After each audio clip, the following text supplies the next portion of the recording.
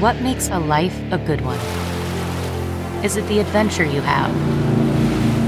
Or the friends you find along the way? Maybe it's pursuing your passion while striving to protect, defend, and save what you believe in every single day. So, what makes a life a good one? In the Coast Guard, we think it's all of the above and more, but you'll have to find out for yourself. Visit gocoastguard.com to learn more. Hey, friends, thanks so much for listening to the podcast, and we want to make sure that you know about all the other exciting ways to get more exclusive content from The Bill Press Show. We're on Patreon. Did you know that? On Patreon. So you go to Patreon, patreon.com/BP Show to get videos that nobody else gets. All we ask is $5 a month, and you get access to daily commentary, and every week we put up a special interview just for our Patreon subscribers. Hey, it's a great way to support progressive media and get your hands on some fun, new, exclusive content. Thanks so much for supporting the show by going to patreon.com/BP Show.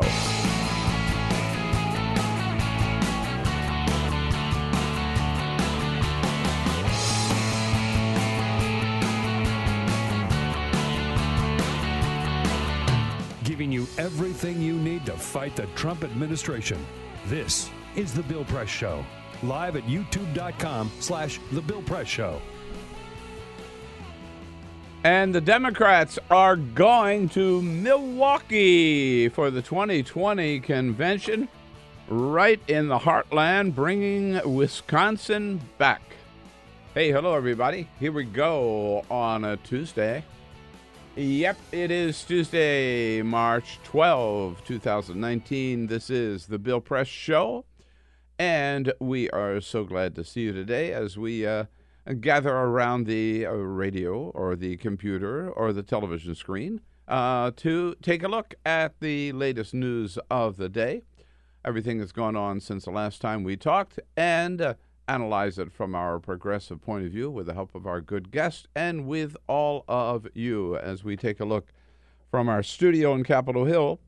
That's what's happening here in Washington, D.C., what's happening around the country, what's happening around the globe, and again, tell us what it all means to you. Donald Trump unveiling his budget. We previewed a little bit of it yesterday. Unveiling his budget yesterday. It is the largest budget ever in history, $4.7 trillion, with the biggest budget deficit ever in history, $22 trillion, from a president who promised that he was going to balance the budget in 4 years. Another broken promise by the liar-in-chief. Send us your comments on the news of the day, anything we're talking about on Twitter, at BP Show. Again, your comments always welcome on Twitter, at BP Show. Lots to talk about. But first, this is the Full Court Press. All right, just a couple of other stories making news. Let's go to Port Newark, where authorities were conducting a routine inspection aboard the shipping ship, the Carlotta. The Carlotta was the name of it. They noticed that there was one shipping container that looked like the pin that holds the door closed was doctored. Well, they took a look inside and they found some dried fruit. And then they moved the dried fruit out of the way and they found 60 tightly wrapped bundles of cocaine. Each of these bundles were about the size of a small trunk. All told, they brought out 3,200 pounds, or 1.6 tons, of cocaine. Big bust. $77 million worth. $77 million worth of cocaine. And you know what I say? That's why we need that wall. That's right. Because that's where the drugs are coming in. All these drugs pouring into our over our borders, right? Oh yeah, in the backpacks of the of the immigrants coming across the southern border. Yeah, totally. All right, so yesterday we talked about Elizabeth Warren and how she's becoming the candidate of big ideas. She talked about breaking up the tech giants, including Facebook. Well, yesterday, Facebook actually removed several advertisements from Elizabeth Warren's presidential campaign calling for the breakup of tech giants. So she puts, this stuff out there. This is what I want to do. She bought ads on Facebook. She put them on Facebook. And Facebook took them down. Temporarily, they point out. They did put them back up eventually, but that's a scary story. That is a scary story. We talk about all the influence that social media has on politics these days.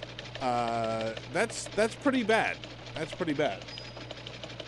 Also, the Women's World Cup is coming up, Bill, just a couple of months. But yesterday, the women of the U.S. women's national team announced that they are joining a federal lawsuit alleging gender discrimination. What they're saying is they're getting paid a lot less than the men's soccer team, which is true.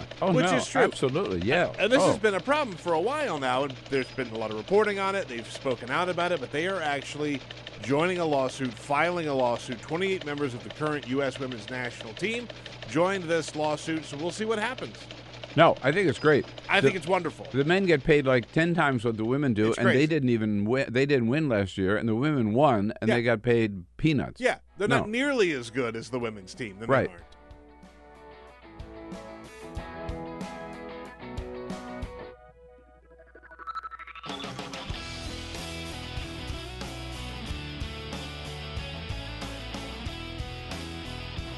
This is the Bill Press Show.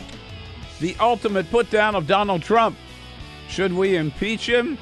Nancy Pelosi says he's not worth it. Whoa. She knows how to hurt a guy. He's not even worth impeaching. Hey, what do you say, everybody? It's the Bill Press Show here on a Tuesday. Special Tuesday edition, March 12, 2019. Coming to you live from Washington, D.C., our nation's capital, and our studio on Capitol Hill, right in the heart of the action. We are right here where things are happening. Can't miss it from our point of view here, just down the street from the United States Capitol building and just a few metro stops away from the White House, where I was yesterday for the first briefing at the White House in 42 days, and we'll tell you all about it. Good to join you today, and thank you for joining us as we hopscotch around the globe with the news of the day, online, on the radio, and on television. Joining you online, of course, on YouTube, youtube.com/The Bill Press Show. Thanks for joining in there, and don't forget that's also where you find our podcast in the afternoon. Well, as soon as the show is finished, podcast is up.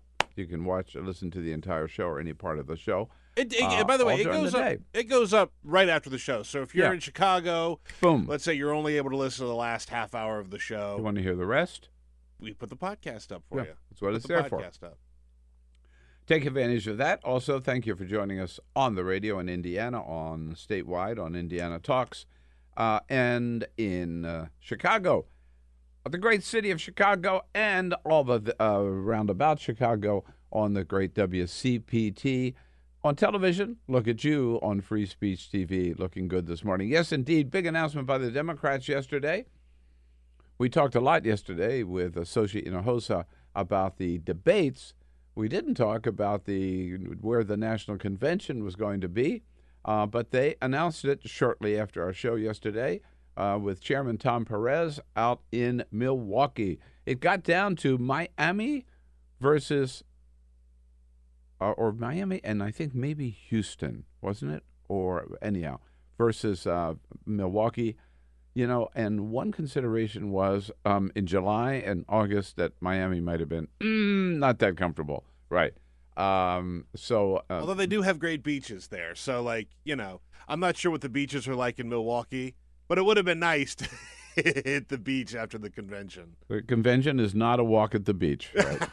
Exactly. But Milwaukee, a little more comfortable weather-wise, and they're a little worried about the hotel space, but they have a brand-new stadium there, and I think it's very smart to go to the Heartland. It is the first time since 1916 that the Democratic Convention has been held in the Heartland outside of Chicago.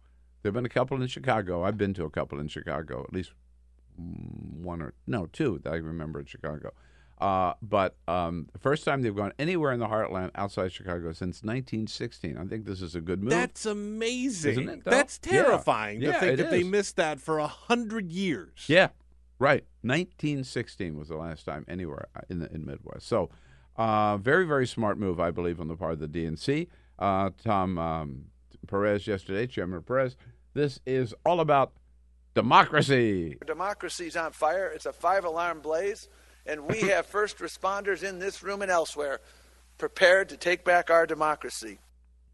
Not sure what that means, but at any rate, he's glad to be in Milwaukee, I think, is a translation there. That's what I took from it. And the governor of Wisconsin, the new governor of Wisconsin, Tony Evers, we're happy to host. The ability for us to showcase Wisconsin as a place where we value diversity and inclusivity and value young people, we can do that with this convention. That is so important for the state of Wisconsin. Mr. Excitement, Tony Evers, the new governor of Wisconsin. And Look, I think Tony Evers is great. I think it's wonderful that they replaced Scott Walker. All of that. I just hope he doesn't give like a keynote speech at the DNC in Milwaukee, because he is not an exciting guy. No, he'll just go out and say, "Welcome to Milwaukee." Okay, now we turn it over to. There are a lot of exciting speakers on the Democratic Party. He is not one of them. He will not be the keynote speaker. I can guarantee you that to the convention.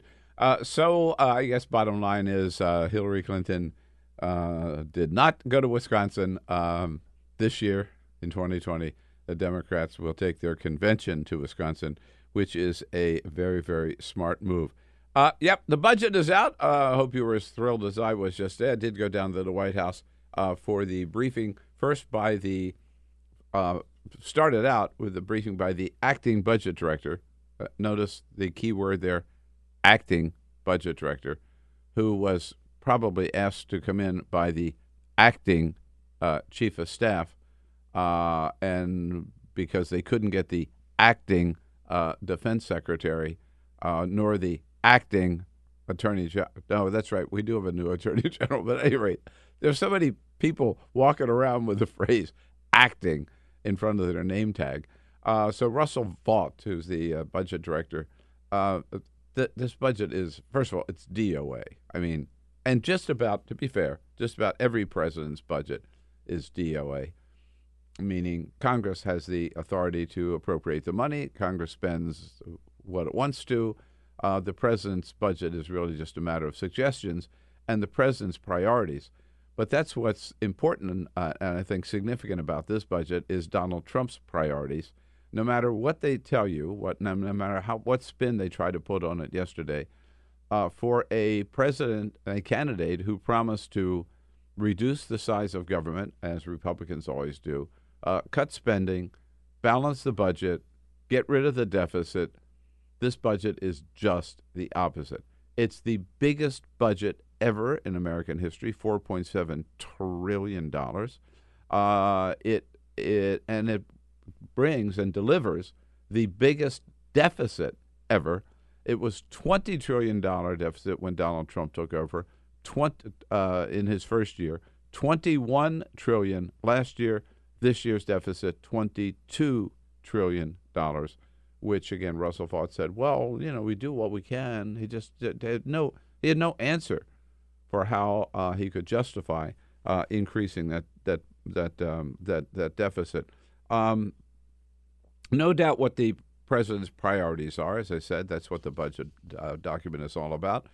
For example, the cuts in the budget, cuts EPA 31%, cuts the State Department 24%, cuts transportation 19%, agriculture 15%, Interior Department 14%, Labor Department 10%, but the Pentagon goes up from $715 billion to $750 billion, a 5% increase, of course, in the Pentagon, which is more than the Pentagon has asked for, more than the Pentagon needs, more than the Pentagon wants. For Donald Trump, it's just keep throwing money at the military so he can brag about rebuilding the military as if it needed rebuilding. I keep thinking about the Obama line that he used several times.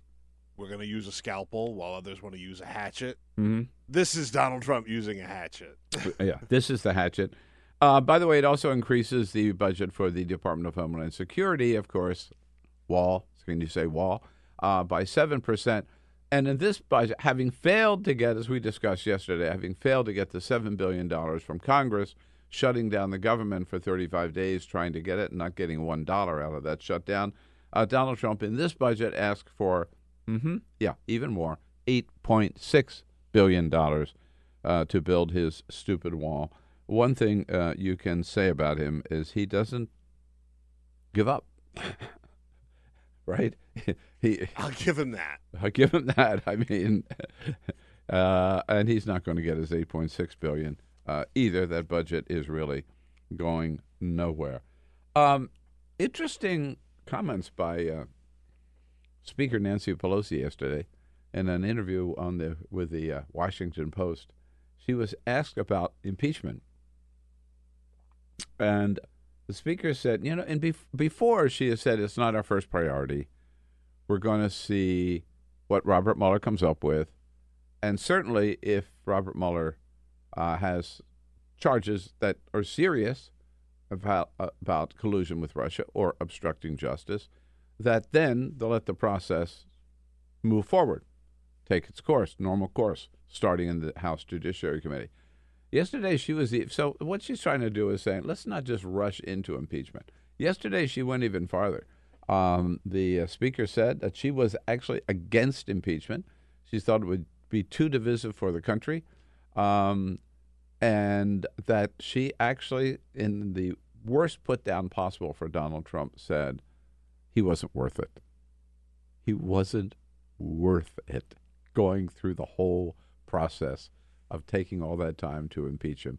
In other words, I think she's saying, we'll just boot him out in 2020 and not bother wasting our time and spending so much time on impeachment. Congressman Adam Schiff, chair of the House Intelligence Committee, so the Speaker gave her comments in print, basically. Yeah, it was in the Washington Post. In the Washington Post, no audio. Adam Schiff was asked and basically agrees with the Speaker. In the absence of very graphic evidence, it would be difficult to get the support in the Senate needed to make an impeachment successful. So again, my feeling is let's see what Bob Mueller produces, but the evidence will have to be pretty overwhelming. Yeah. And I think, by the way, I think it's very smart for the Democrats. Just proceed with their legislative agenda, proceed with the oversight hearings, wait for the Mueller report, and then see what happens. That's I think that's the right order, the right emphasis. Impeachment is always out there as a possibility, but not to make that their first priority. They got other things. They got other fish to fry. And Robert Mueller's on the job. So is the Southern District of New York. So is the Attorney General of New York. And so is, by the way, Elijah Cummings and Jerry Nadler.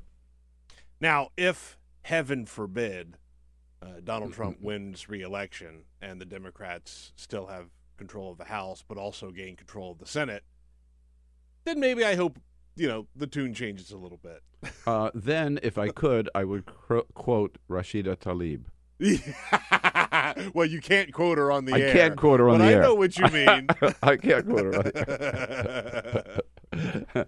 Oh, man, I got to tell you, there is so much going on. Well, one thing. All right, breaking news. Do we have a breaking news sounder here? Right. Yeah, totally. Breaking news. Yeah, perfect. I actually agree with Donald Trump on something. Oh, I know what this is. Breaking news. He tweeted it out yesterday. Mm-hmm. You got the tweet?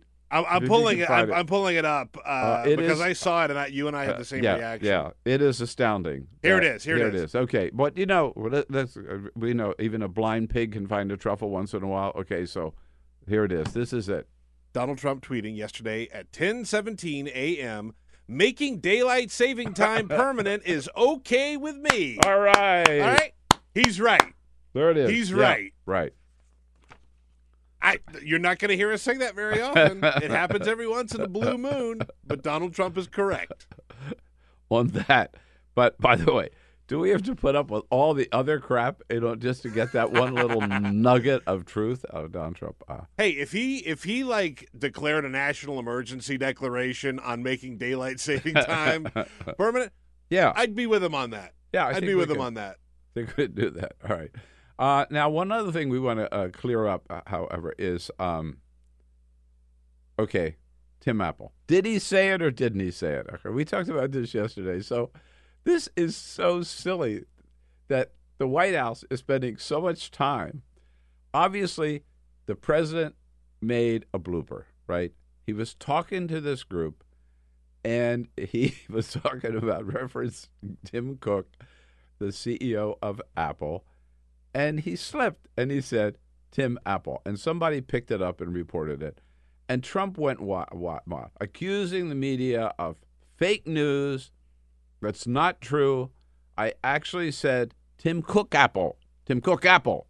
And they didn't hear the cook. Can we play that again? Just sure, yeah. So this is the clip. This is the clip in question. Right. We appreciate it very much, Tim Apple. Tim Apple. We appreciate it very much, Tim Apple. There it is. No, Tim so Apple. They reported it correctly. Sounds like one word, Tim Apple. But BFD, he made a little slip. We all do that. We all say funny things sometimes and just slip up. We're talking too fast or whatever. And instead of just acknowledging that, he accused the media again of fake news.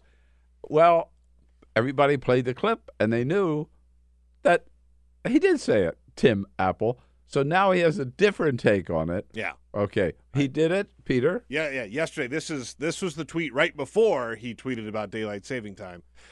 He said, at a recent roundtable meeting of business executives and long after formally introducing Tim Cook of Apple, I quickly referred to Tim plus Apple as Tim Apple as an easy way to save time and words. The fake news was disparagingly all over this, and it became yet another bad Trump story. We appreciate it very much, Tim Apple.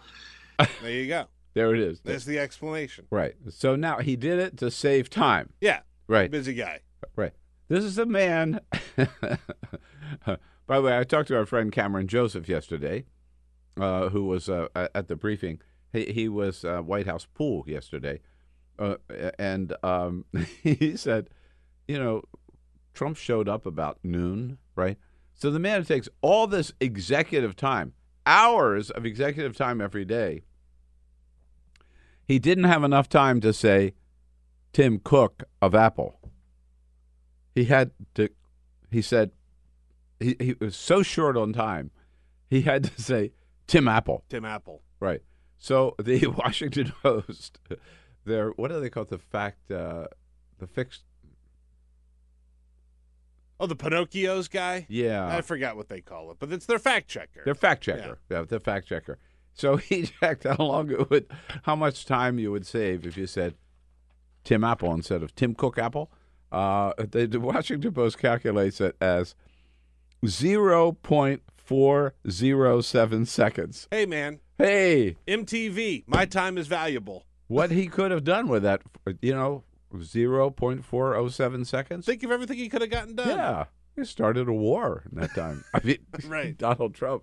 God. All right. But the big news yesterday was the briefing. So it's the first briefing in 42 days. So I figured I had to go, and I went. Let me tell you, I discovered one thing.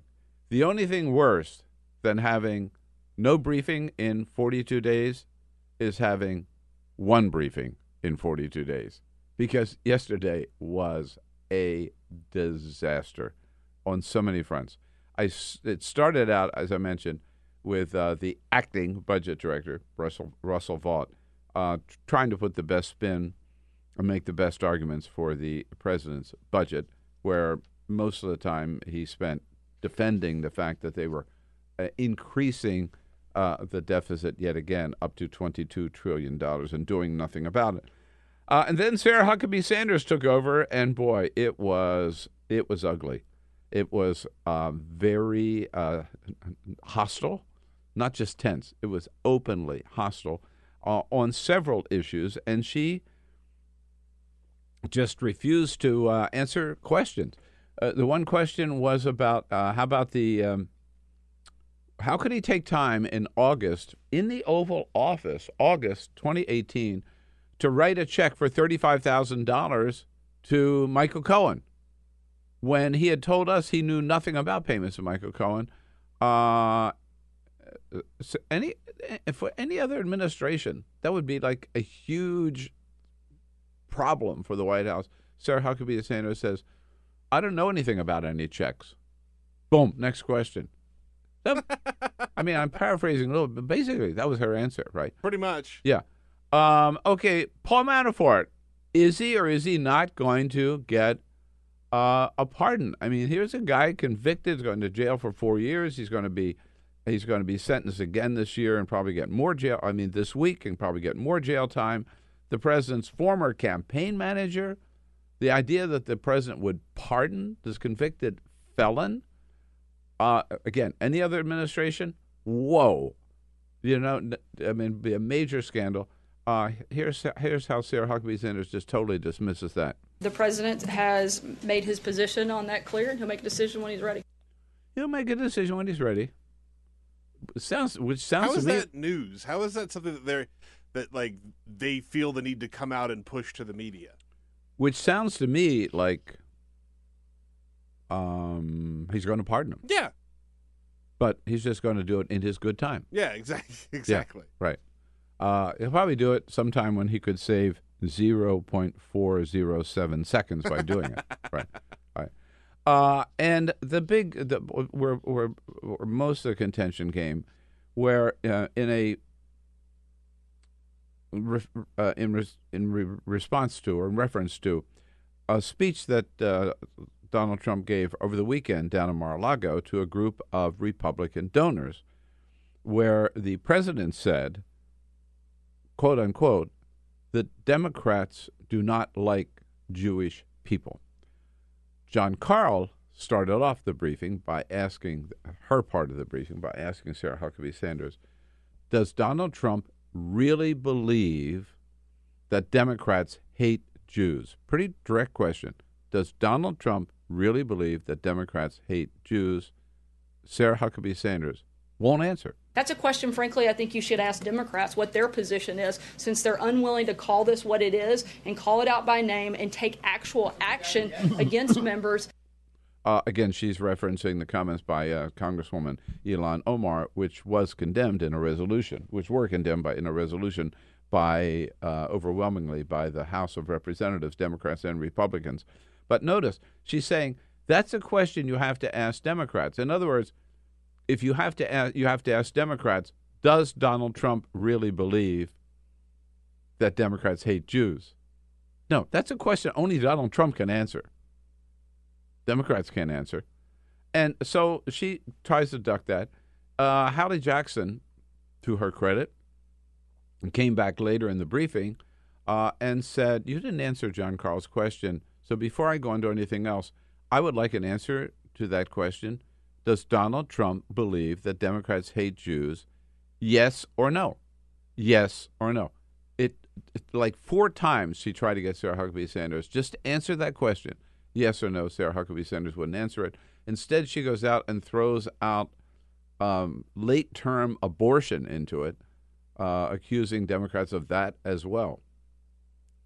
The real shame in all of this is that Democrats are perfectly capable of coming together and agreeing on the fact that they're comfortable ripping babies straight from a mother's womb or killing a baby after birth, but they have a hard time condemning the type of comments from Congresswoman Omar.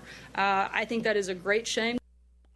And somebody in the back of the room hollered, so is that a yes? Yeah.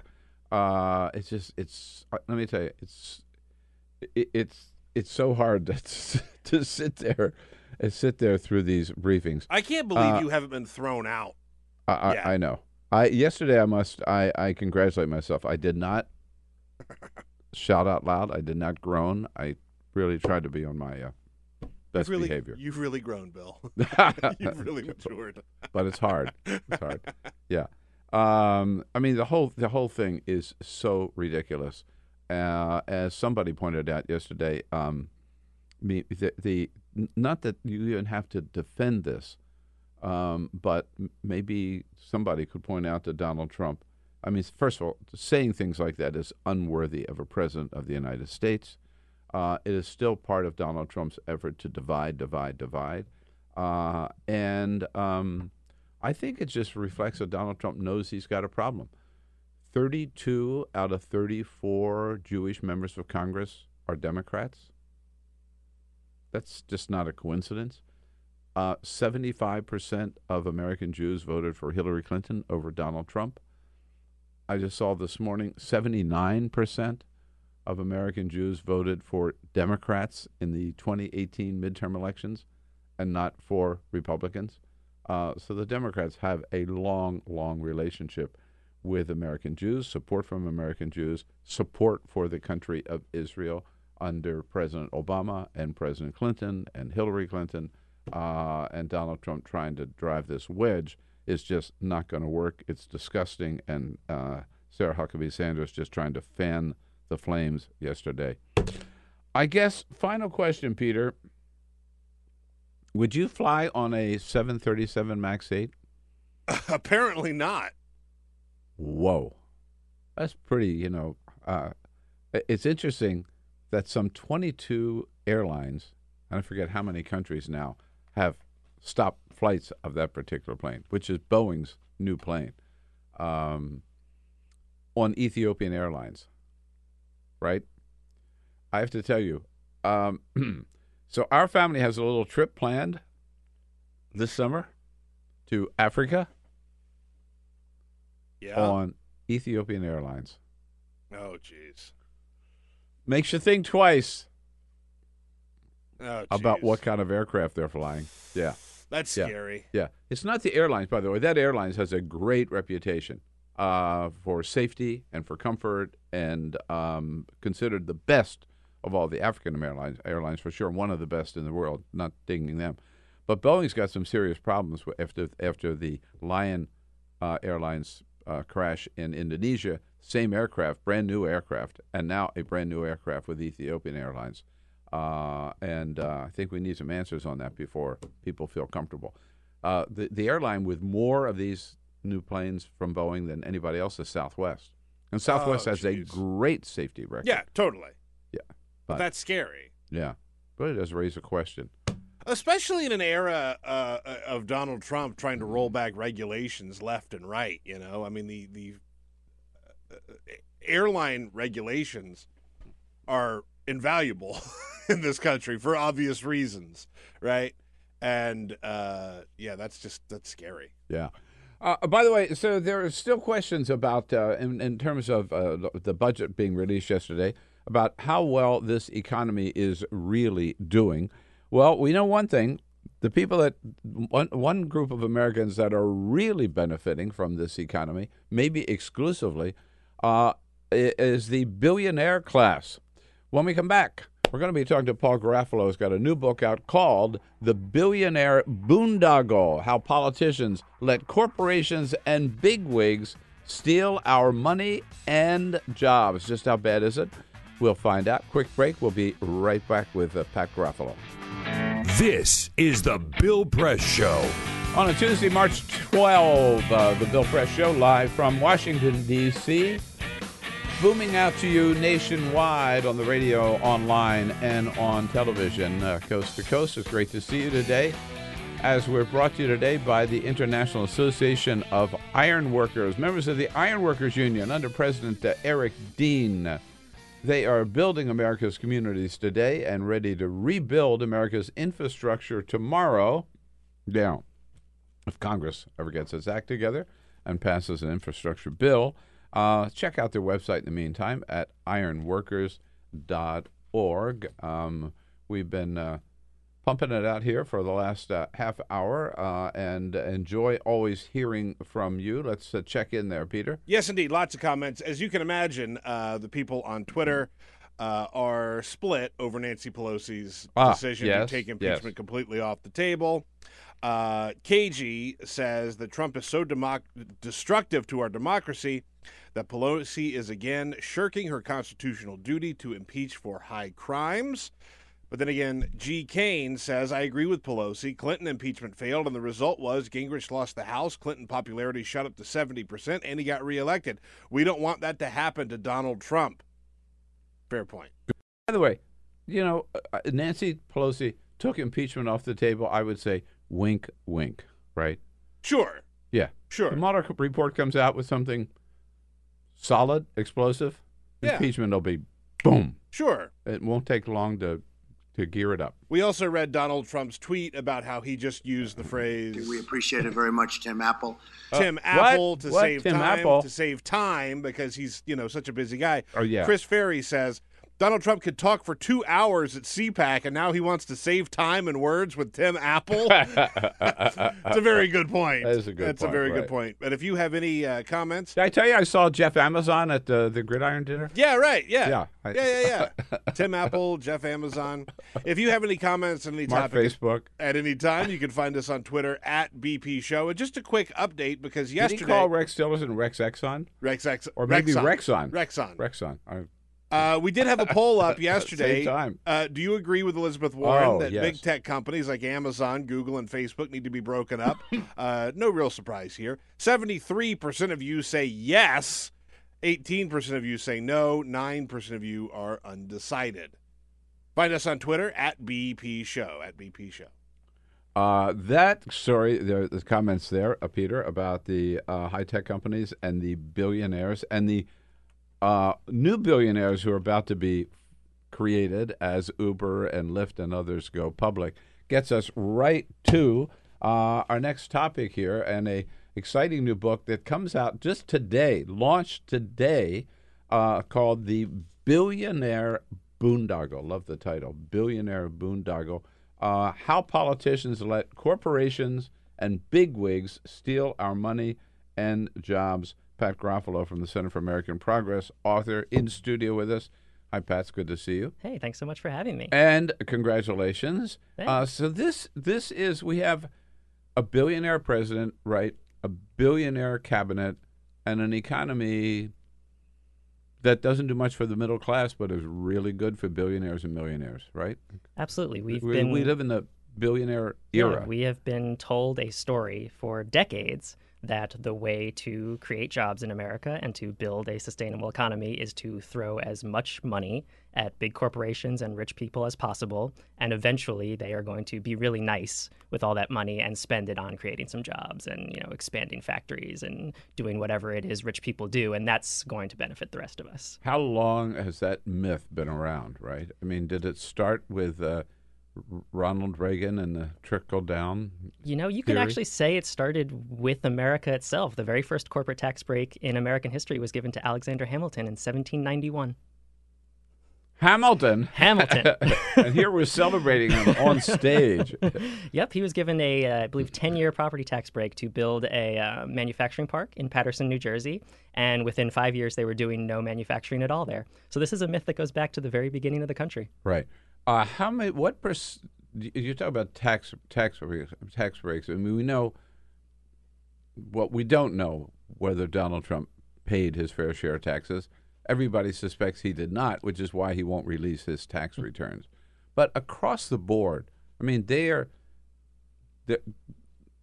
either they're corporations or they themselves are big tax cheats, aren't they, just as a class?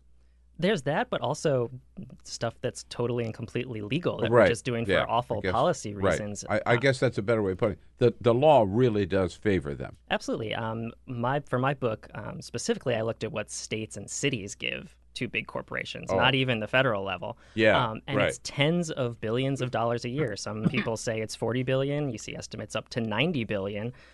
And part of the reason that Where are they coming in what form? So this is grants given to companies to move places. This is property tax breaks. The biggest recent example is Amazon for their second headquarters, where New York was going to give them some $3 billion. Virginia here, right across the river, is going to give them some $1 billion in tax breaks to build a new headquarters there. And this stuff goes on all over, all the time. The unique thing about the Amazon example is that we heard about it. But usually these deals go on under the radar, totally under the table. No one ever hears about them until it's too late. Don't we do the same for sports team? I mean, we do. Oh, absolutely. Yeah, we pay to build sports stadiums for billionaire sports owners all the time. One of the reasons I got into the billionaire sports owners to make even more money. Yeah, one of the reasons I got into the book was because back during the Great Recession, I was covering the economic policy beat. The world was falling apart around our ears. The financial crisis had just happened. And I saw Detroit was, at the same time it was threatening to cut public worker pensions, was building a hockey arena for the owner of the Detroit Red Wings, who is a legit billionaire. That seems kind of strange. That's an odd set of priorities for a city that's literally going into bankruptcy to have. And that happens all over, all the time, and not just in the sports arena. We give money to big corporations to just do their thing. And so this billionaire class is hurting so much that Republicans had to pass a giant tax cut for them in December 2017. How'd that work out? First of all, who benefited from that tax cut? Exactly who you'd expect. I mean, it worked out exactly in the way that folks like me and folks on the left side of the economic analysis chart said. The corporations pocketed the money. They bought back lots of shares to enrich their executive class. They didn't spend that much money to create jobs or to open new facilities. And that makes sense, right? If you think about why a company is going to create jobs, it's going to create jobs when it senses that it's going to have more customers. If you only sold 15 widgets this year and you only think you're going to sell 15 widgets next year, you're not going to hire anybody else. You're not going to open a new factory. If you think you're going to sell 15 widgets this year and 35 widgets next year, okay, yeah, maybe then we do something. That has nothing to do with the tax rate you're paying or the cash grants you get or your property tax rate. It's based on demand. If there's going to be more customers, you're going to do more stuff. And if there isn't, you're not. Right. And isn't it true also that I was reading one article yesterday about the fact that the economy has grown, like Donald Trump promised, 5% or something like that. It's been, I mean, 12, 14, who knows? It changes every day. But that it's growing so little. One of the reasons that I think this was Larry Summers, actually, former Treasury Secretary, one of his comments. One of the reasons it hasn't grown fast enough is that so much from the tax cut and the benefits have gone to the very wealthiest people in the country, who spend less of their income than average middle-class Americans do. When they get a raise or they get a little extra money, they go out and buy something. Exactly. Right? I mean, these people, the billionaires, they don't need anything. Yeah, they sock it away. It winds up in a tax haven. It goes into to an unnamed bank account in the Cayman Islands. And that makes sense. If you want to stimulate spending, we had the same exact debate post-financial crisis, during the Great Recession, about the stimulus bill, right? What's the most effective way to stimulate the economy? Give money to people who actually need it and who are going to go and spend it right away and not just stick it in a bank account or stick it in a tax haven. Right. Maybe they'll deign to buy a yacht somewhere along the way. It's the same exact debate. Giving money to rich people as a percentage of their spending doesn't really do anything. Or give to people who are going to use that money to create jobs. Absolutely. Right? Yeah. So when you look at we haven't had a chance to, at least most of us haven't, to really examine it in detail. But look at what you know of the president's budget yesterday. It's more of the same, isn't it? Oh, absolutely. It's, doubling down on the tax bill and then cutting the stuff that is actually going to help people get by in their lives and spend money. I mean, it's this same philosophy that I've been talking about, right? If we just rain money down on high onto rich folks, eventually it will trickle down to the rest of us. It's the same thing we've seen over and over and over from conservatives. Right. Again, the book is just out today, so strike while the iron is hot here. Anywhere you buy books, your local independent bookstore, hopefully, or online. The Billionaire Boondoggle, St. Martin's Press, great people. My publisher as well, Tom Dunn at St. Martin's Press, editor Stephen Power. The Billionaire Boondoggle: How Our Politicians Let Corporations and Bigwigs Steal Our Money and Jobs. Now, there are some people who are talking about doing something about this, not just you with your book, right?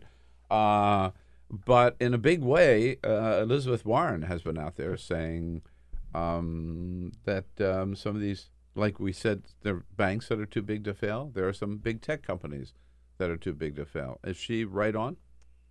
I think so, yeah. And actually, one of the interesting things just on the tax break front is that while Amazon was doing its whole song and dance and, turning HQ2 into a giant circus and making mayors across America, ask how high when Amazon said jump, Google was going around the country really quietly using shell companies and hoovering up about $1 billion in tax breaks to build facilities. There was a piece in the Washington Post, I want to say a week and a half ago, about this exact thing. And that's what I'm talking about when Amazon in a way was so unique. Because we heard about it and we knew what was going on, and because they decided to turn it into this circus, people were actually able to organize and fight back. And I was actually really encouraged to see that New York said enough. Activists, Alexandria Ocasio-Cortez, local lawmakers were all like, no, we're not doing this. We're not giving a ton of money to arguably the richest company on earth to come and create a few thousand jobs in our city. Warren talking about breaking up big tech is something different, but I think it's really intriguing. These companies have obviously become super powerful in the way that they can manipulate markets, in the way that they can both host the marketplace if you're an Amazon and participate in it, so then they can use the data of their competitors against them. So talking about breaking those things up and turning those into separate entities, I think is a really important discussion. Right. Does the government have the power to do that? Or the authority or the... I think so. We have antitrust laws, right? Monopoly is, in theory, illegal. So you aren't supposed to be able to dominate. I think it's more a sense of will rather than legality. It's having the will to take on these giant companies that in many ways are like looked at as the darlings of the American economy, right? When people want to talk about, great American success stories, who do they point to? Amazon, Facebook, Google. Well, less so now maybe since all the privacy issues have come out. Absolutely. But that's been really, that's been a really fast turnaround. It has. Yeah. I mean, it's really just been in the last 2 or 3 years that Maybe less. Yeah, but a lot of Americans have said, wow, Facebook is actually bad. I mean, Facebook manages to keep stepping on the rake over and over and over. Yeah. Every time they say they fix their privacy problem, a new story comes out inevitably 2 days later. Yeah, exactly. It's like they time their statements perfectly to come out right before the next privacy violation. Right. They're almost trying. What I found interesting with Elizabeth Warren is that while somebody could say socialist Elizabeth Warren, right? She wants to break up these big corporations. That she painted it as actually a capitalist fix, meaning the result will be more competition and more opportunities for other entrepreneurs and smaller firms to compete in that marketplace. So it's almost like saving capitalism, not denying it. And there's a long American tradition of not abiding by monopolies, right? We broke up oil companies. We took on Microsoft and said, no, you can't be this giant monopoly in, the not too distant past. So I think there is actually a long American tradition of saying, no, you're not allowed to monopolize a marketplace like this. You're not allowed to dominate the entire economy. And what she says makes sense. The number of stories you hear about these big tech companies coming in and buying a competitor just to suffocate them and never let them see the light of day again, that happens over and over and over again. You can see why the small guys either can't compete or don't even bother to compete because they know, if we even start to get off the ground, Facebook is going to come in with an offer we can't refuse and then just, put us on the shelf. By the way, do you know it was $3 billion in New York, right, for HQ2 for Amazon, right? Yeah. Or half of HQ2. Mm-hmm. Do you know how much Virginia gave away? So it's about $750 million from the state.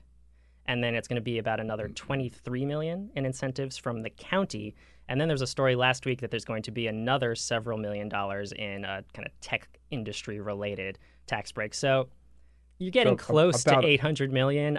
It's always so hard to put an exact number on these things because you don't know what the company is going to claim in the long run, and they're always going to try and claim more than they're due. But I would put it at between $800 million and possibly up to $1 billion. Right. I remember early in his administration that President Obama said that income inequality was like the number one issue of our time. It's just gotten worse, hasn't it? Oh, absolutely. I mean, I'm not blaming him, but it didn't get any better under him, and it certainly has not gotten better under Donald Trump. No, and Donald Trump encourages these bad corporate tax deals. Think of Carrier. Think of Foxconn. These are great examples of states coming in and showering money on a company, and Donald Trump comes in and rah-rahs and cheerleads and says, yeah, this is great. We have states competing against each other for business. It's going to be awesome. And then what happens? The company turns around 6 months, a year later, and says, oh, no, never mind. We're not going to create those jobs. We're not going to open that factory in Wisconsin. We were just kidding. Like, forget it. And that happens all over. Those are big, high profile, like Amazon, because Trump inserted his nose into the Carrier and Foxconn deals. We heard about them. But that happens all the time, all over the country, every day. Corporations make promises and then break them and still get rewarded. There was a study that came out of New Jersey a few weeks ago that the state's corporate tax incentive programs had just been chugging along for years, dumping money on all the companies that came into the state. And nobody was tracking the jobs that were created or whether the companies were actually creating the positions they promised. There were 3,000 jobs in New Jersey that just couldn't be accounted for. They showed up on one piece of paper and didn't show up on another piece of paper, and no one knew what happened. Right. So people promised to create, they got the tax breaks, they promised to create the jobs, and didn't. Yeah, I mean, Foxconn said it was going to create 13,000 jobs in Wisconsin, and then very quietly came back and said, oh, actually, no, it's more like 1,300. Or maybe 800, and that happens all over all the time. So I don't know whether you get into this, but what is the answer to dealing with income inequality? Is it a big tax break for the middle class? Is it higher wages for, it's all of the above, profit sharing, or what? Yeah, it's all of the above. It's making an economy that doesn't cater towards the biggest of the big and the richest of the rich, and it's breaking this myth that the way to build a sustainable economy is to rain money down on high on the rich guys and wait for them to be nice and create jobs for you. It's building demand from the bottom up because, again, like I talked about with the widgets and needing more customers, that's how you boost an economy and do something that's going to be sustainable in the long term. Instead of raining money down on high on an Amazon, it'd be great if Virginia said, you know what, here's how we're going to compete. We're going to have the best schools and the best infrastructure and the best quality of life because it's going to be really easy to raise a family here. And that's why a company's going to want to come to our state, not because we rain so much money on them. Right. So the billionaire class, what is the there have been various proposals. What the highest tax rate today is what, 35%? It's 37. 37. Yeah. Okay. The idea of raising taxes on people of, let's say, 10 million and above, right? What should that rate be? On 10 million? High. I mean, we had 90% tax rates in this country, right? We did at one time, right? There are a couple of things here. One, the top bracket should obviously be much higher. Like that we top out in the 30s is silly. Ocasio-Cortez was talking about 70. But also that we top out. And I'm not sure Elizabeth Warren has put a number on it. I don't think she has. But there should also be multiple brackets, right? We shouldn't be treating someone who makes $400,000 the same as someone who makes $4 million, as someone who makes $40 million, right? Why not put extra brackets on the top on all of those levels? That's something Bernie Sanders has talked about quite a bit. And I really like Warren's idea of a wealth tax because part of the problem with using income taxes to get at this is a lot of rich people don't actually make traditional income. They're not sitting at a desk and getting a paycheck. Their money is tied up in investments. And so using a wealth tax to get at that money, I think, is a really, really smart play. And how does that differ? So you're taxing... So you're taxing their assets, essentially, and the wealth that they have in the bank, and the increase in their wealth every year, not just the increase in the amount of money they're actually pulling in as income. So this is when all their investments increase in value over the year, you tax that increase in value. Right. And their real estate, I guess, exactly. Right? And their yachts or private jets. Multiple planes and all that. Absolutely. Right. And I think that's really smart because one of the reasons we have seen such a vast growing income inequality is because the wealthy class has all this investment income that's taxed at a far lower. We tax capital gains far lower, which is money made from investments, from selling stocks, from being in real estate. We tax that money at a far lower rate than we do regular income. So someone like LeBron James, who's getting most of his money in a paycheck, is treated far differently and taxed far higher than someone who's just making their money through investments and having their cash just like sit around. We should point out, I guess, there are exceptions to the greedy billionaires, right? I mean, there is a small group of, like, I can think Warren Buffett, Bill Gates, who else is in that group, who do who have Nick pledged Hanauer, yeah. to give away most of their money, right? And are doing so to some pretty important causes around the world. Yeah, absolutely. But I think we don't want to rely on the niceness of people. Like there's always that silly talking point every time someone like me says, "Hey, taxes should be higher," and you can raise them on me too if you want. Conservatives always come back, you can just cut a check to the Treasury. Why don't you just pay more? Yeah. It's such a silly talking point. That's not the point. It needs to be systemic. We can't rely on individual decision making in this area to actually do what we need to do. Right. Because I mean, I totally agree with you. I salute those people who have a heart, have a conscience, whatever, and realize that they've been giving a lot of. They've earned a lot, gained a lot to their hard work, right? And now they have a responsibility they feel to give back. Right? Yeah, but also but you can't count on that. No, but also acknowledging that it wasn't all hard work, right? Like I think that's a really important. True. That's very a really important point that Warren makes all the time is, you should be rewarded for your hard work, but don't forget about the schools that educated your kids and the roads that your products move on and the sense of law and order that preserves your business. You don't have to worry about someone breaking in and burning your building down because we have a government to protect you. And all of that was really important, and no one does anything Plus, alone. a lot of people with this extraordinary wealth, it wasn't their hard work. It might have been their daddies or their grandfathers, right? Yeah. I mean, there's also that. The fact that Republicans are always trying to cut the estate tax is one of the just most maddening things. Totally. I mean, you saw Ivanka Trump out there about how people don't want to be given anything. They want to work really hard for their paycheck, someone who has inherited everything. Like she did. The book, it is red hot. The Billionaire Boondoggle. You'll love it. The Billionaire Boondoggle. Pat Garofalo is the author. It is out today, so check it out.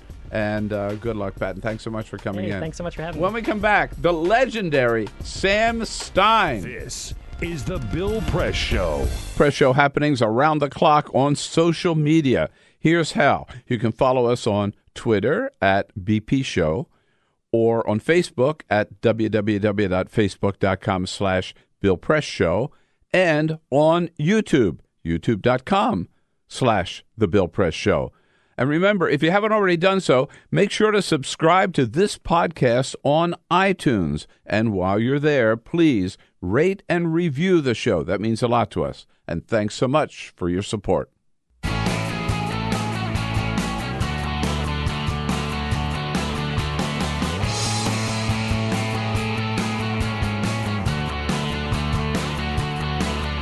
Giving you everything you need to fight the Trump administration.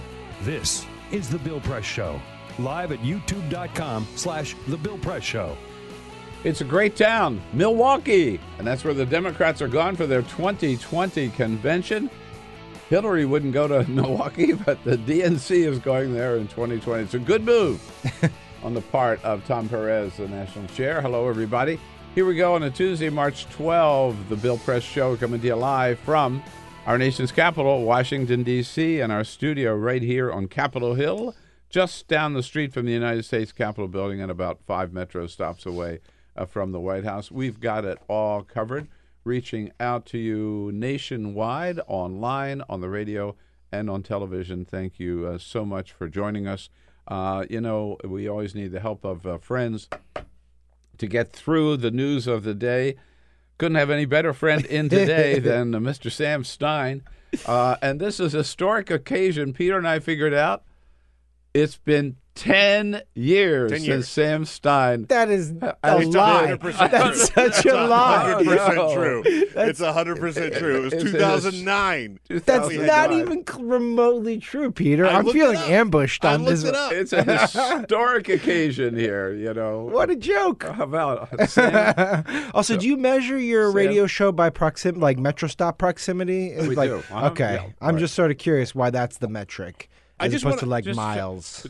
I just want to say. I don't walk. It's been as opposed to the cost of an Sam, Uber ride. Yeah. Welcome back, and thank you. I just want to say it's been 10 years, and all it took was me haranguing Sam once a week with an email for how many years has it been, Sam? 3 years? These are lies. I'm feeling completely ambushed here. I'm regretting the decision to come on. I have a reminder on my phone every week. Email Sam Stein to come on the show. What a joke. It sort of reminds me of the White House briefings. They happen so rarely anymore.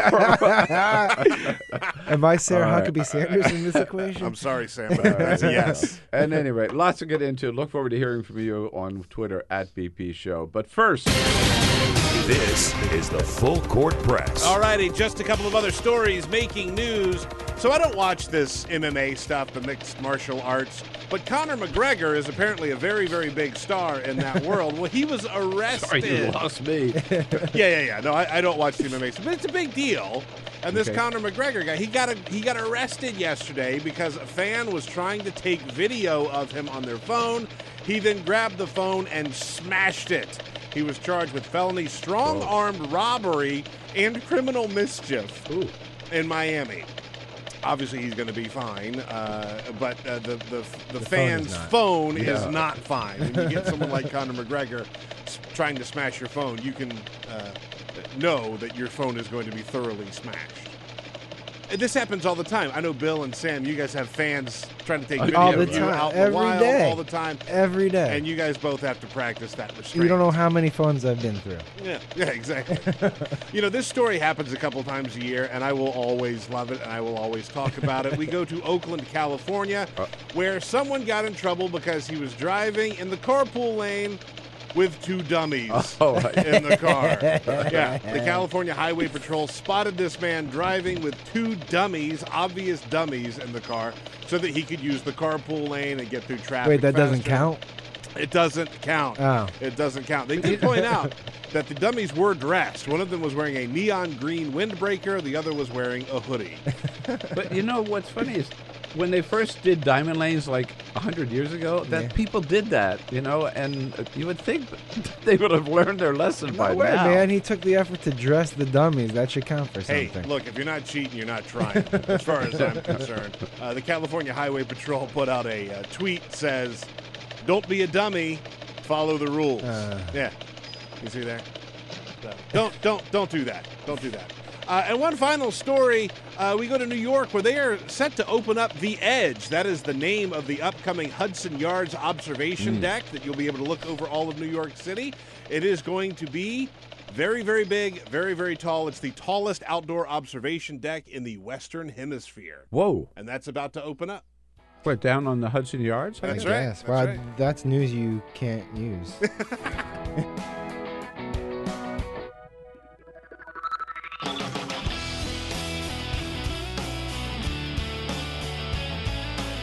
This is the Bill Press Show. And the budget is out. It is the biggest budget in history with the biggest deficit ever in history. Donald Trump's budget of, what is it, 4 point? It's a lot. Yeah, it's a lot. $4.7 trillion. Hello, everybody. The Bill Press Show on a Tuesday, March 12. We are live coast to coast from our studio on Capitol Hill in Washington, D.C. Good to see you today. Thanks for joining us. And remember, we always love to hear from you and your comments on Twitter at BP Show. And join me in welcoming back to the program Sam Stein from Daily Beast and Morning Joe. I guess Joe didn't need you this morning, huh? No. I'm on tomorrow, but I don't want to cross program here. I'm here for you completely. All right, 100%. But it's good to see you there. We're always proud when we see you. It's a pleasure to see you. I I love you guys. And as you know, I love you guys. And Sam and I, Peter, I don't really care much for, but I love you. Back at you. And so Sam and I got to know each other in the White House briefings under the early days of the Obama administration. When they held briefings, yeah. When they held briefings every day. Yeah. And it was, what a crowd. I remember it was you and me, David Corn. Yep. We had our row there, yeah, right? Yeah. David Corn. Sam from the Hill. Sam Youngman. Sam Youngman. The young man, Sam Youngman. Right? Yeah. Sam Youngman. He was there. Right. And, so. It was a good row. That was a good row. And they Yep. used to, we used to like get a little upset because they wouldn't go to like the fifth or fourth row we were in. Yeah, yeah. And we complain about how we'd only get a question every week or so. And now it's like they don't give any questions. No. Times have changed. So I was there yesterday. First briefing. Why? Because they had a briefing. Yeah. They had a briefing. Yeah. First in 42 days. Yeah. Briefings have changed a little bit. I can imagine. Yeah. pretty hostile. It was really ugly. Well, yesterday. there's a lot of pent up frustration on the part of the reporters there, right? I mean, this is their job. They're supposed to ask questions, and then you got to go. I mean, I know they say Trump's the most successful president in modern history, and sure, he does these weird gaggles outside of the White House, every now and then. On his way to Air Force One. on his way. or Marine One. And listen, honestly, awesome. I like that. But there is a certain import to having someone on a daily basis answer questions about the administration and not have the president on an ad hoc basis decide what he wants to talk about. And for 42 days, they haven't been able to ask questions. And there's a lot to ask about. So I get why there's a little tension in the room. Right. Yeah. And then the... let me ask, what were you going to ask if you got called on yesterday? Do you know?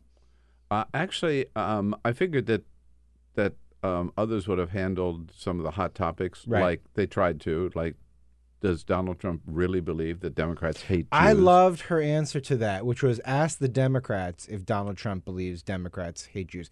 I don't really know how that works logically. Exactly. I made that point earlier. I mean, that's a question that Democrats can't answer. Yeah, right? okay, yeah. They can just dive into Donald Trump's brain and figure out the answer. Yeah. So that question did come up, and the question about Paul Manafort, right, which of course she refused to answer. He'll decide that when he's ready to decide. Yeah. But in response to your question, so I was going to ask her, don't you think this briefing has been pretty important today? And if so, why don't you hold more of them? I just thought I would have loved to see how she handled that one. I would embarrass her to that one, right?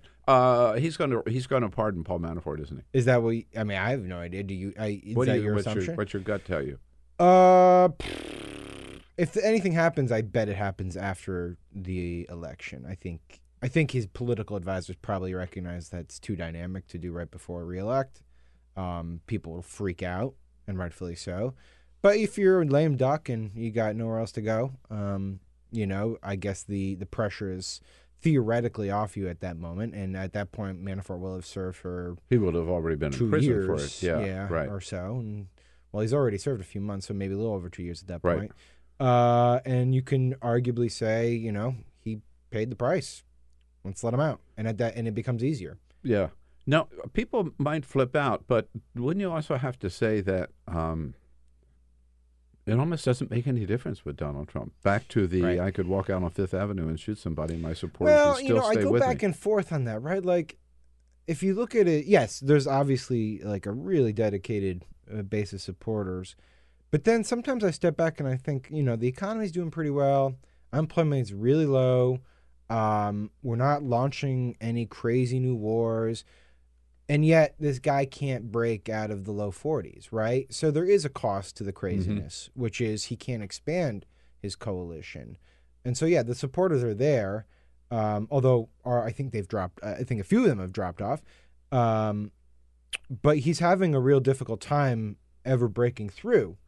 And so I don't think like this is Teflon Don necessarily. I think if he wants to win re-election, he does need to expand his coalition a little bit. Keep in mind, he only won election the first time because of 75,000 votes in 3 states. Mm-hmm. That's not a really strong position. When you look at the 2020 field, do you, first of all, too many candidates, and do you think it's? Are you saying that as your opinion? There's too many candidates, because I think it wasn't phrased as a question. You just said that too many candidates. Okay, too many. In your opinion, too many candidates. I think you say too many candidates. Too many candidates. Okay, all right. And do they run the risk, as some people are saying now, of moving the Democratic Party too far to the left? Didn't they feel like they said all this about the Republicans in 2016, right? I don't know. What is too many candidates? Would 10 be too many? 9? It doesn't. I mean, there's a lot, and it's probably going to grow. Yeah. I don't know what too many candidates looks like. I feel like, practically speaking, maybe I think there's Democrats out there who would like some of these candidates to be running for Senate as opposed to the presidency. Right. So in that sense, maybe there are too many candidates, but this field will narrow I think, relatively quickly, because people will recognize that they just aren't getting the traction. And there's different ways to measure the traction. I mean, polling is one, but obviously grassroots donors, number of donors, diversity of donors is another. And so... and by the way, on that point, those two qualifications you mentioned are the qualifications that the DNC has set up for getting in the first debate, which I think makes a lot of sense. And listen, I've talked to DNC folks about this. They consulted a lot of people about how to set those metrics up. It wasn't like they just pulled it out of a hat. They recognize that, certainly the percentage in the polls is pretty standard, but like 65,000 donors and 200 donors in 25 different states was a metric that they consulted with different vendors for about how difficult it is to hit and what it shows about your candidacy. And so, if you can show that, you are demonstrating that you have fairly good, robust grassroots support. So to your point, I think it will narrow out naturally. The question about whether they move too far to the quote unquote left is another question entirely. And, I don't really have a good answer to that. I mean, there is a very rational, serious argument that what sort of the Bernie, Elizabeth Warren wing of the party is offering is in fact a galvanizing platform, and that you can't think of these things in binary ways, which is Republican versus Democrat, but that you can organize an entire group of voters that have never engaged in the political process through some of these proposals. So we'll see. Yeah. There's some, back to the point of which candidates might emerge. There are some that could surprise us. Pete Buttigieg. Yeah. Sunday, CNN had this town hall where here's a little clip of Buttigieg. He was asked about Mike Pence. Overall, he's given pretty high marks for his performance there in the town hall on CNN. And as an example of which, when he was asked about Mike Pence and his being the man of faith, known for that, and here's Buttigieg. My understanding of Scripture is that it is about protecting the stranger and the prisoner and the poor person, and that idea of welcome. That's what I get in the gospel when I'm in church. And his has a lot more to do with sexuality and, a certain view of rectitude. But even if you buy into that, how could he allow himself to become the cheerleader of the porn star presidency? Is it that he stopped believing in Scripture when he started believing in Donald Trump? I don't know. Buttigieg, pretty impressive guy. Yeah, I mean, I remember. So I think it's worth noting that Mayor Pete is from South Bend, which is a city in Indiana, so he's fairly familiar with Mike Pence. But I remember watching Pete Buttigieg in the debates for next DNC chair. Yeah. And at the time, everyone's like, this guy's really impressive, but he's so young. And now it's the same thing. And I think one of the interesting qualities that he has is he's unapologetically progressive, and he presents it in a very calm, logical way. And that's sort of distinct, because you're usually accustomed to sort of fire-breathing progressives who, are out there, hitting the podium, hitting the lectern and, saying, we need this, we need that. And Pete just basically that's not his constitution. He's soft-spoken but pointed. And for a lot of people, that sort of combines two traits that they really like in a politician, which is the sort of bold ideological philosophical vision, but an approach to politics that isn't totally in your face and can be welcoming. And so, he's got a lot of potential and promise, because people are incredibly interested in his candidacy. I think the natural fear for his people is that he's everyone's second favorite choice, right? Right. That you can't sort of envision him in the White House, but you like the idea of him in the White House. And in terms of the grassroots, he picked up about $600,000 overnight. And it's remarkable, because these town halls have happened, and a couple of candidates have done these town halls already. Yeah. And he's the one who's broken through by far and away the most. So, we'll see what he can do with that type of support. But I think theoretically this could really launch him at least into the debate stage, which was not necessarily a given, but seems more and more likely to be given at this point. Now, one other candidate who's sat right there where you're sitting today, last week with us, who insists he will be also on the debate stage. Because he will have raised the money and will be 1% in at least 3 polls, is Andrew Yang. Andrew Yang sat in this seat. There he is, Sam. That's the Andrew Yang. Whoa, and you haven't like bronzed it or anything, like gone to Staples and gotten a replacement? No, we're going to do that after you leave, right, Sam? Well, yeah, I mean, now it's the Andrew Yang and Sam Stein seat. That's incredible. No, it's the Sam We were going to have seat. Sam in the same time that Andrew Yang was here, but Sam didn't respond to my email. What the hell? You didn't let it go, man. That's a joke. I'm Oh, my God, let it go. I'm kidding. It's too early for this.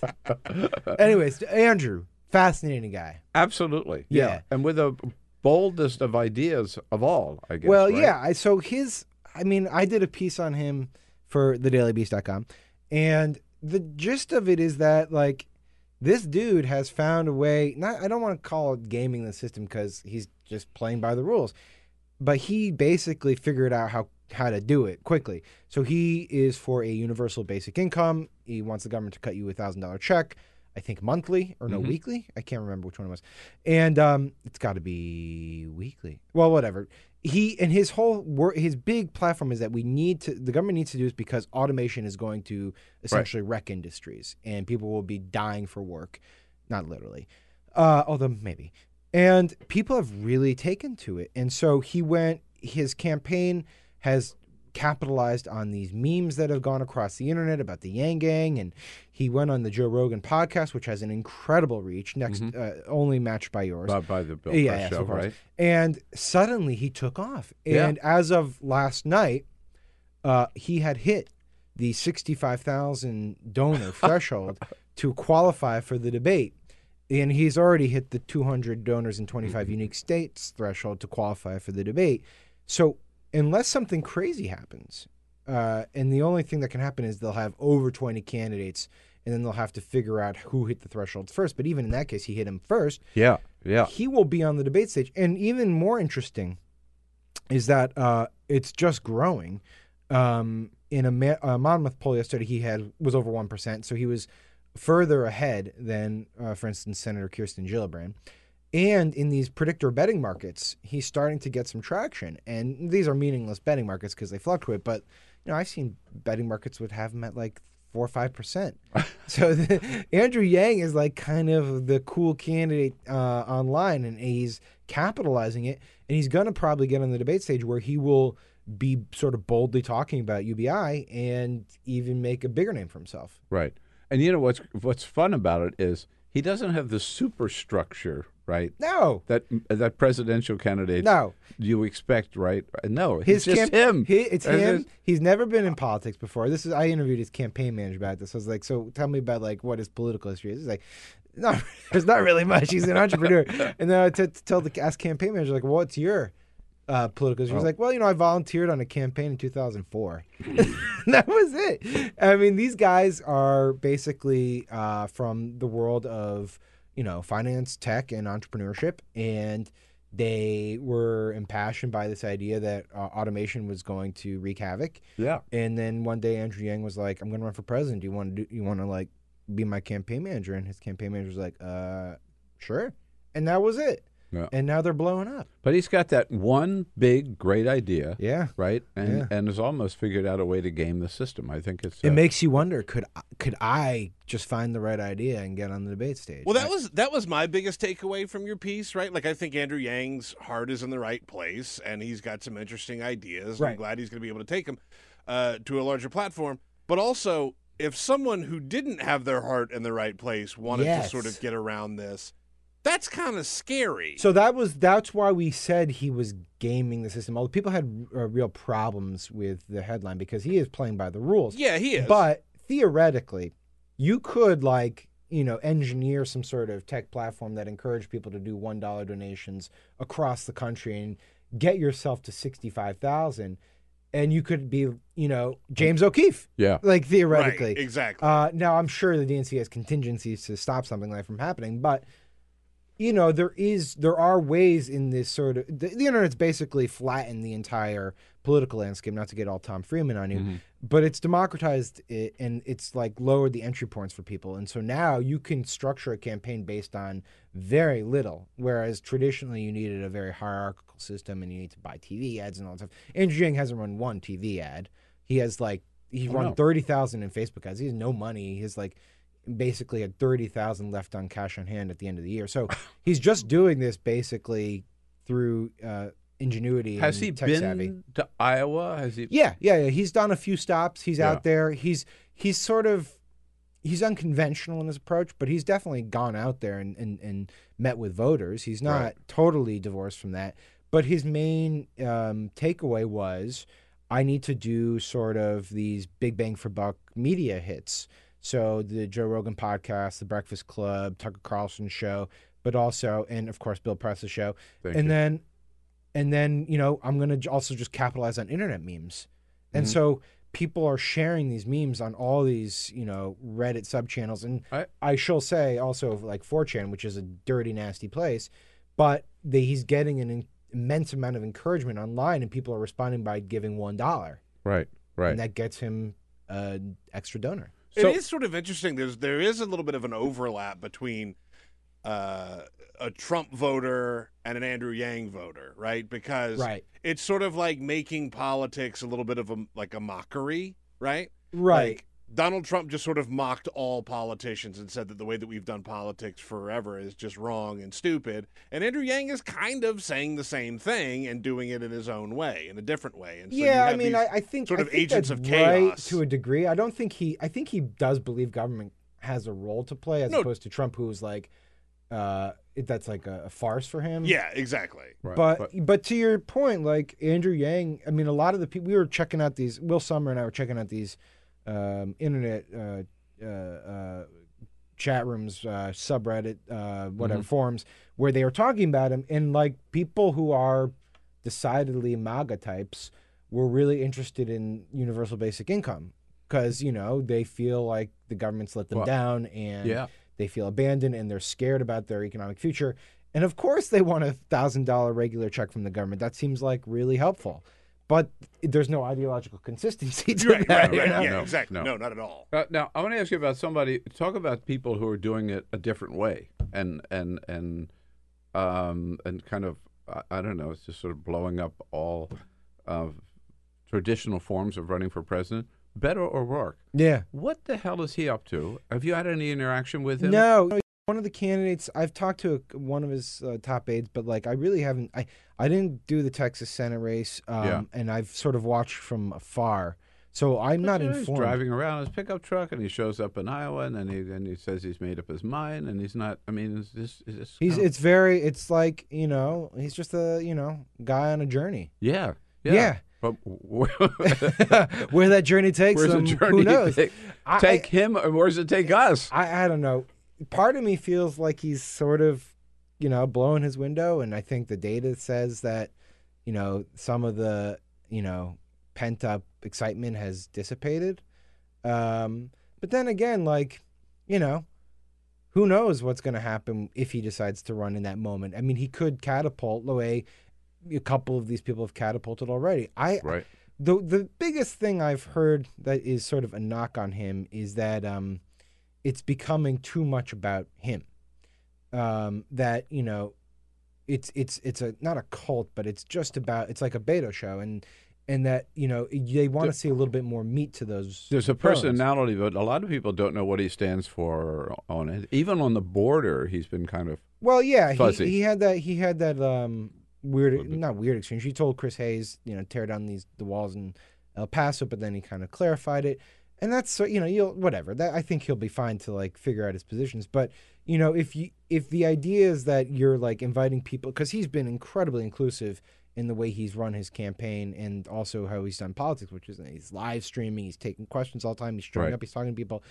But the risk obviously to that is that it becomes really all about you, as opposed to some sort of larger vision. And Obama had this type of criticism thrown his way as well. But to Obama's credit, I think he, at least throughout that time, was talking about, creating some sort of post-partisan ideal in which logic prevailed. And he obviously was proven correct because logic has prevailed. Obviously, he's not. But Obama was at least promising that sort of concrete vision, and I'm not totally. I actually don't really know what the beta vision is. So. By the way, as of this morning, there are sponsored Instagram posts from Beto O'Rourke saying, "I'm ready to share my plans. Want to be the first to know? Here's where you can sign up." Yeah, and like, what makes his sort of process different than Joe Biden's, right? Like, Biden is taking a fair amount of time as well. I guess Biden's been in the game and has records of accomplishment that Beta doesn't have, but, it's still a process. I was just going to ask you, so if with all this jockeying around, if Biden jumps in, is it just like all over? No, not at all. I feel like I've talked to more Democrats in the past, 2 weeks who are fearful of, in a way that's protective of Biden, of what happens if he jumps in.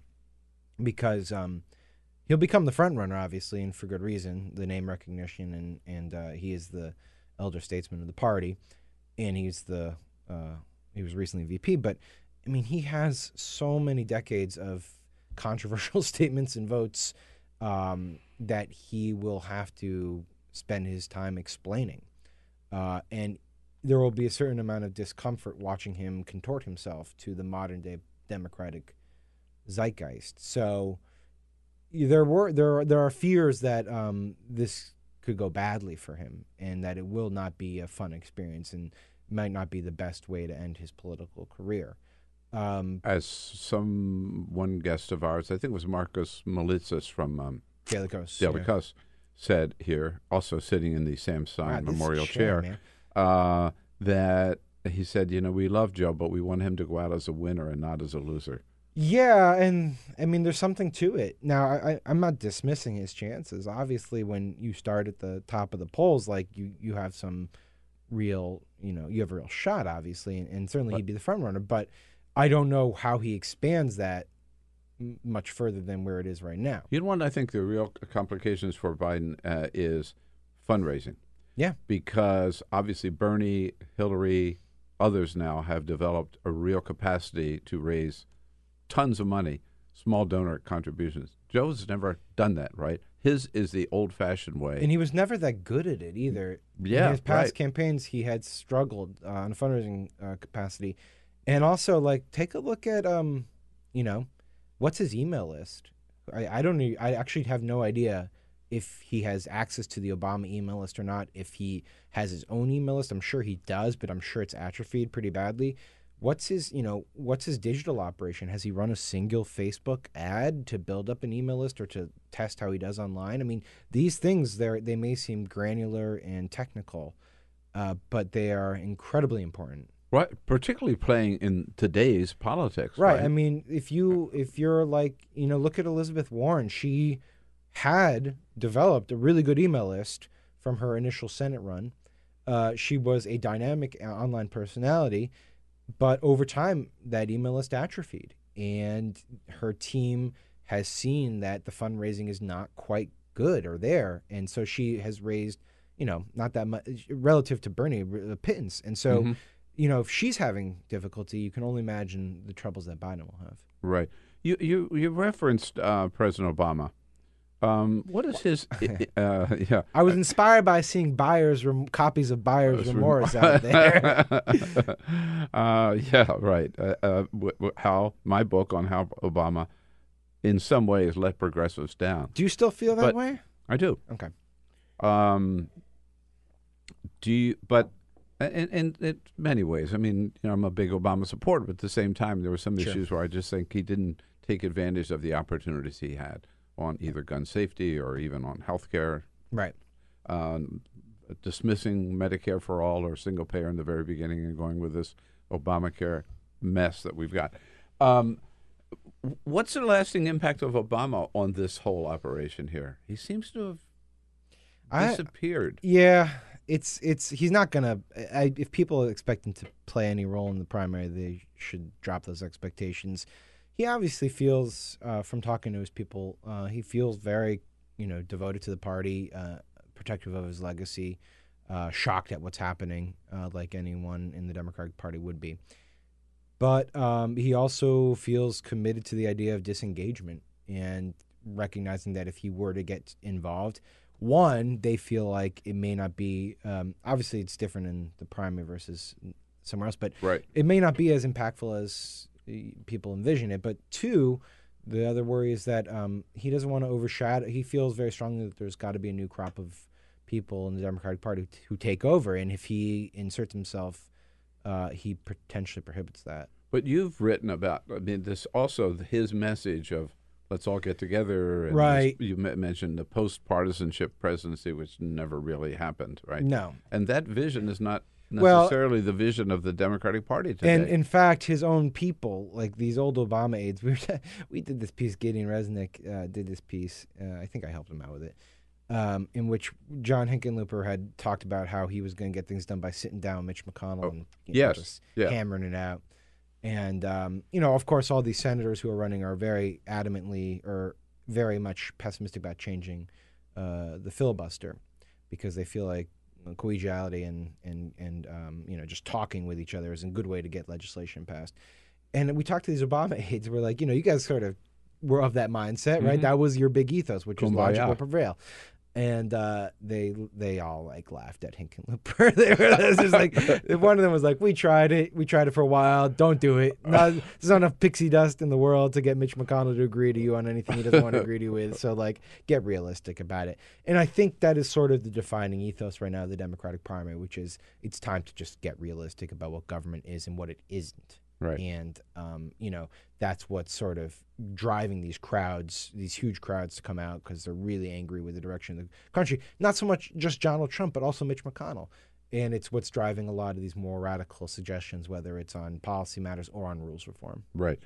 So we haven't talked about Bernie. Yeah. And here's Bernie out there getting maybe even bigger crowds than he did the last time. Raising more money than he did the last time. Mm-hmm. A lot of it from new donors. Right. $10 million that he raised, they said 39% of it were from people who had not contributed in 2016. Yeah. He's certainly not going quietly into that night, right? No. I think. It may be Bernie versus Joe, right? Yeah, I think it's fair to say Bernie is the front runner right now, and for good reason. The money is insane, and then, obviously there's this question about whether he can match what he did in 2016 or whether that was a high watermark because he was running against the perfect foil. And right. But I think that sort of looks at it inaccurately, which is in 2016, and he was just building up an operation for the first time, and he had no experience as a candidate on that level. And now he's got the experience, but also his team has the experience. And so they said on a conference call yesterday that they have 70 hired staffers already and over 1 million volunteers. They said at this point in 2015, it's insane. In 2015, at this point, I don't know what they had, but they said they had less than 30 hired staffers by June 2015 at this point. So he will have not just a huge fundraising apparatus, but an actual campaign apparatus, and not just in Iowa and New Hampshire, but they're going to get the vote out in California. Mm-hmm. They're going to do South Carolina. They can afford to play in California. California's moved up too. Yeah, right? And so people assume that 2016 was the high watermark, and I'm not totally sold. Yes, it's going to be complicated because there's so many more candidates in the field, but I think he's got a much more sophisticated operation. He definitely does, and the other aspect of it is, as he points out on the campaign trail, that these ideas in 2016, they all said were crazy. Now almost everybody is running on Bernie's ideas. Oh, yeah, totally. And so he's moved the window, and it's become, in some ways, his ideological vision that's steering the party. I will say there is a lot of animus towards him still among Democrats. They don't, there's a huge part of the party that feels, for some reason or other, that he was disrespectful, I don't know why, towards Hillary Clinton in 2016, that he didn't do enough, which is just factually not true, but also that they're resentful that he's not a Democrat, and they feel like he is too above it for them, and if he wants the party's nomination, they feel he needs to show more commitment to the party. Now, we got to let you go, but before you do, before we take our leave here for another 10 years. 10 years, yeah. I want to come back to a show where you often appear, which is, of course, Morning Joe, and Joe and Meek are friends. Yeah. And a little exchange that Joe had with another Democratic candidate end of last week on the issue of capitalism and socialism. Here is former Governor John Hickenlooper having a hard time answering what should be, I think, a pretty easy question. Here's that exchange. Are you concerned about some factions of your party embracing socialism? Well, I think the Democratic Party is a big tent. And that's one of the things I've always loved about the Democratic Party is there are all kinds of ideas. I look at my experiences and where I've tried to make a difference, and it really is getting people together, getting them to lay down their weapons, and then getting stuff done. And the labels, I think most Democrats don't care as much about the labels. Well, would you call yourself a proud capitalist? Oh, I don't know. Again, the labels, I'm not sure any of them fit. All right, we got it. That's a pretty easy question to answer, right? I mean, this is like ridiculous. Just say yes. Yeah. I mean, right. like, why people are, I think politicians are so worried that people are trying to get them in gotcha moments that they clam up and can't be themselves, and their brains are working overdrive, being like, I don't want to say something I'll regret. I don't want to say something. Just be honest and sincere to yourself. This guy who made his money out of brew pubs, right? Yeah, I mean, like, you are a capitalist by definition. You are. Right. You have succeeded in this society. Also, who cares? Like, I know you don't want to apply labels, but like, whatever. Yeah. Just you'll be fine. Don't worry so much. Yeah, exactly. All right, Sam. It's good to see you. You guys in what, 2029? Yeah, next time. Yeah. With President Donald Trump. I don't know if you better check if we have any openings on that date. It looks like it might be booked up. And keep the chair. It is dailybeast.com, and this is the Daily Beast Hour. We go from Sam Stein to Asawin Suebsang. Oh, wow. Oh, man. Wow, clean-up hitter right there. You taught him everything you know. He knows, right? Quick break. We'll be right back. Take The Bill Press Show anywhere you go. Download our free podcast, search for The Bill Press Show on iTunes, and catch the highlights from every show. And here we go, Tuesday, March 12, The Bill Press Show. Live from our nation's capital, our studio in Capitol Hill, where we're brought to you today by the International Association of Firefighters. Yep, the great men and women of our firefighting departments across the land. We got a firehouse right across the street here from our studio. I see them rolling by. I always give them a big wave and thank them for being on the front line, supporting protecting American families every single day. They never let us down. Check out their website at iaff.org. And a big thank you to all of them and their president, President Harold Schaitberger, who is already out there, by the way. Just saw him again on television this morning in support of Joe Biden and his potential candidacy for president. As we mentioned, this is the Daily Beast Hour here on the Bill Press Show.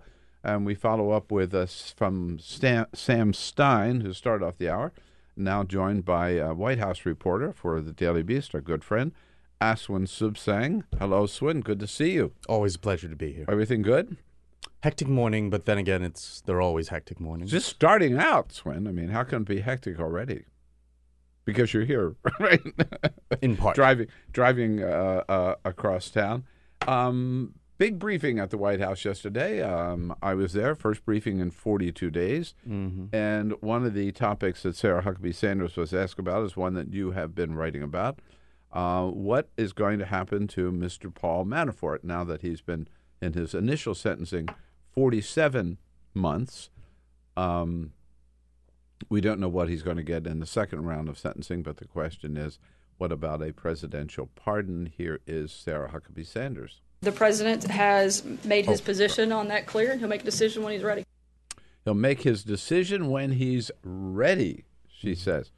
Sounds to me like he's made up his mind. Swin, what do you hear? Well, I don't think that he's made up his mind, but when Rudy Giuliani or other Trump lawyers or spokespeople or mouthpieces keep saying, as the president does, that Trump hasn't made up his mind yet, or that we're not considering any pardons for anyone at this time, that may be technically sort of kind of true, but the idea that pardon or Trump's pardon power is not on the table is fundamentally flawed, if not false, in terms of as a premise. Because whenever he's asked about people like Paul Manafort, not just Paul Manafort, but perhaps especially his former 2016 campaign chairman, by meddlesome like White House reporters or whatever, are you going to pardon Paul Manafort, or are you considering it? Trump will decline to take it off the table. He won't say he's going to do it, but he obviously will leave the door ajar for it. As she did. And the thing with Manafort is he's someone who Trump used to actively dislike and berate, especially during the 2016 campaign when Manafort took the reins post the Corey Lewandowski era. Trump would chafe constantly at Manafort, trying to sort of stage manage Trump. He would get viciously annoyed by the guy. And it got to a point where there just was no trust between him and the president, then future president Donald Trump. He was pretty quickly booted from the campaign entirely. And he was someone who Trump came to quickly view as a nuisance and someone who wasn't a pure loyalist to him and someone he couldn't count on. And then all of the investigations happened and the Mueller probe, and Paul Manafort really did get under the gun of Robert Mueller and Robert Mueller's team. And he's the one who did not cooperate with Mueller, at least for a while. Right, Donald back Trump praised him channeling. for that. Exactly. And that really did gain him quite a bit of cachet, not just in Trump world, but in the mind of the President of the United States himself. So he went from someone who actively disliked Paul Manafort to someone, because of Manafort's sort of sketchy behavior during the Mueller investigation, to someone who has even told people close to him, I'm only lightly paraphrasing here, basically go out there and support Paul Manafort. It's a good thing you're doing, having people raise questions about Paul in the media and his treatment in private conversations. He's decried the federal government's treatment of Paul Manafort, likening him to a political prisoner who's being jailed or indefinitely detained or whatever. So it's sort of a weird turn of events that this person who used to be persona non grata, at least in terms of the early days of Trump and the Trump White House, they tried to basically like airbrush him out of Trump history in early 2017, to someone whose current situation, the way he's behaving, has elevated his stature in the mind of the one man who could potentially pardon him now that he's facing a lot of serious prison time. Right. So that's where we're currently at. It's premature to say if Trump would actually pardon Paul Manafort, but anybody saying it's actually off the table right now is spinning at best. And it seems that it would be maybe shocking, as if anything Donald Trump says or does is shocking anymore, and might get a lot of backlash, might get a lot of outrage. But, Donald Trump has gotten away with a lot so far. I mean, he could, do you believe, still pardon Paul Manafort and get reelected? Yeah. I think he could ride this out. Yeah, well, 100%. I mean, it's not the same thing because it doesn't have the cloud of the Trump-Russia investigation and Team Mueller over it. But let's look at some of the individuals President Trump has already pardoned. He pardoned Joe Arpaio. Yeah. And, I mean, it's not the same types of crimes that Paul Manafort has been accused of or gone down for. But Arpaio is a uniquely reprehensible, sort of wicked human being. And it's just like Trump can just wave the pardon wand and then, what are we supposed to do? Like kind of shrug it off. There's nothing really you can do. He has presidential pardon power. And convicted. Another White House aide has gotten a little bit of attention. Well, I should call him now former White House aide, Bill Stein. Mm-hmm. So he's Roger Ailes' deputy at Fox News. Takes over sort of at Fox after Roger Ailes is booted out. And then he, in turn, is booted out of Fox, and he shows up as communications director, number 5, I think, or whatever, in the Trump White House. Mm-hmm. What happened? He's gone. Well, he was only there for about 7 or 8 months. Yeah. this has been pretty widely reported, including by us at the Daily Beast, that Bill Stein was brought on to be a deputy chief of staff for communications in Trump's White House. I don't think he ever attained communications director in title, but essentially that's what his role was, to take over for the Hope Hicks-sized power vacuum that existed for a while in that West Wing.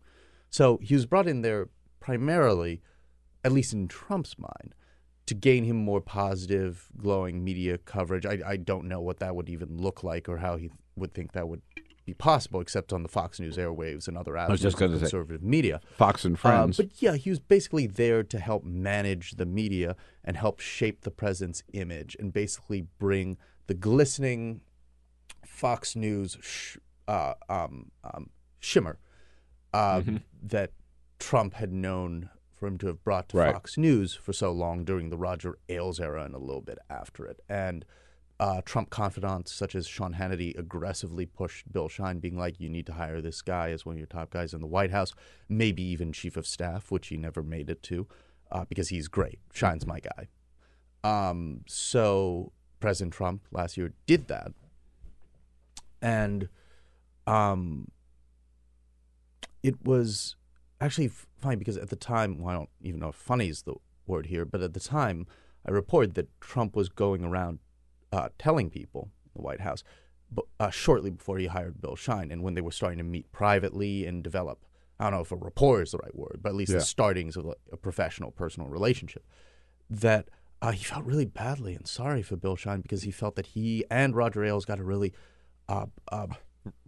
bum deal from Fox News and were ousted after all the facts were known.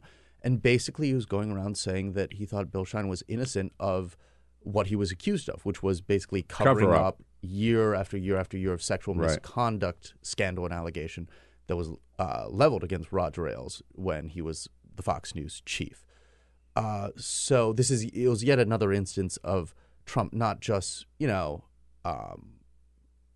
disregarding all these allegations made against a Republican close to him or someone he hired or someone he was allied with. We can go with Roy Moore himself, Bill Stein. We can go down the list. There's a long list. It wasn't just that he disregards these allegations or these misdeeds. It's that he embraces the view that, oh, no, innocente. Definitely didn't do anything. Witch hunt for them just as it is for me. And he hired him in a uniquely powerful position in his White House. Now, less than a year passes, and Donald Trump is pretty not pleased and not happy with Bill Stein and the level of media management and media image management that he's been able to bring to the Trump presidency. Objectively, why would the president be happy with it? Nothing has really changed in the past 7 or 8 months or however long. So, but the idea that you blame that on Bill Stein and not on Donald Trump, is pretty preposterous. Yes, very good point.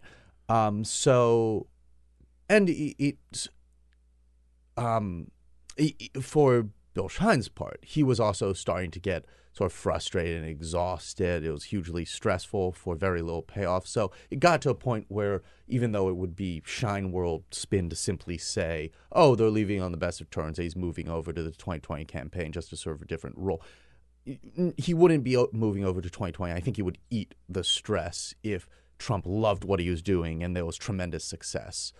But at the same time, I think even Bill Stein got to a point where he was like, even he was maybe self-aware enough to think, what the hell am I doing here? So he's moving over to Trump 2020, but the title they gave him was senior advisor, which is kind of a nebulous title, which sort of suggested, and people have, and sources have said to me in the Daily Beast, that it was essentially a consolation prize or a little trinket. Oh, you're a quote-unquote senior advisor at the Trump 2020 campaign.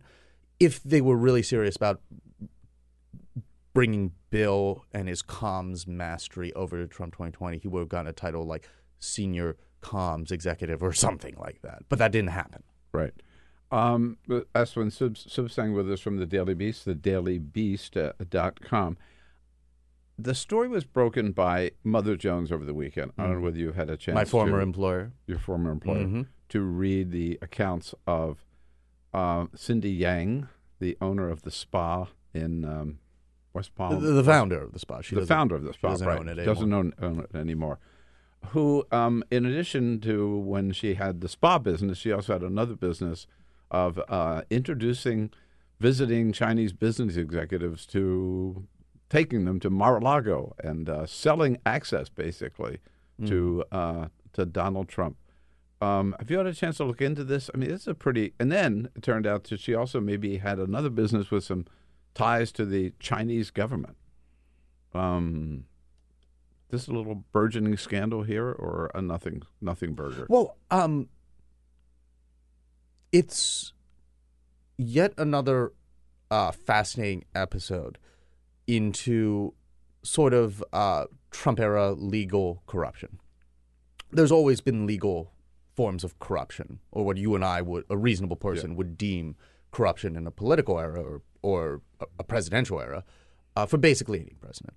But in the Donald Trump era, what's unique about it, and a little bit more openly grotesque, is Obama didn't have a chain of Obama hotels or Obama casinos or the Obama Club in Florida or the Obama International Hotel down the street from the White House, basically. Or steaks or wine or hat or ties or shirts, or you can go on and on. Right. Yeah. The Saudis couldn't patronize Obama's gigantic family business empire. But with Donald Trump and his family, and in a way, his administration, White House, there's a unique way to do that. And one of those emblems of Trump-era legal, if not corruption, shall we say, influence peddling, if we're going to use a polite term. There are places like the Trump International Hotel in D.C. and Mar-a-Lago, the president's private club, and down in Florida. And she certainly is far from the only person to use their six-figure access to Mar-a-Lago to get close to not just the president, but his family and other associates or close allies. And so if you are a business interest in the United States and you know someone like Cindy Yang, not just her, but someone like her, a Mar-a-Lago member who, when Trump goes down there, maybe gets to, shake his hand and shoot the breeze with Donald Trump for a little while because the president loves doing stuff like that. Why wouldn't you want them to, either as a friend or as a business associate who you pay, to introduce you to the president of the United States to press your case? It would make no sense for you not to do that. And you and I look at this stuff, and it seems nakedly corrupt to us. And yes, I personally think it's scandalous, but this stuff will keep happening over and over and over again because the president has his business empire. The presidency. That he still makes a lot of money from. He does indeed. Hey, too bad we're out of time. Thanks so much for coming in. All right, great to see you. We follow you on Daily Beast, dailybeast.com. That's it for today, folks. See you tomorrow. Bill Press Show.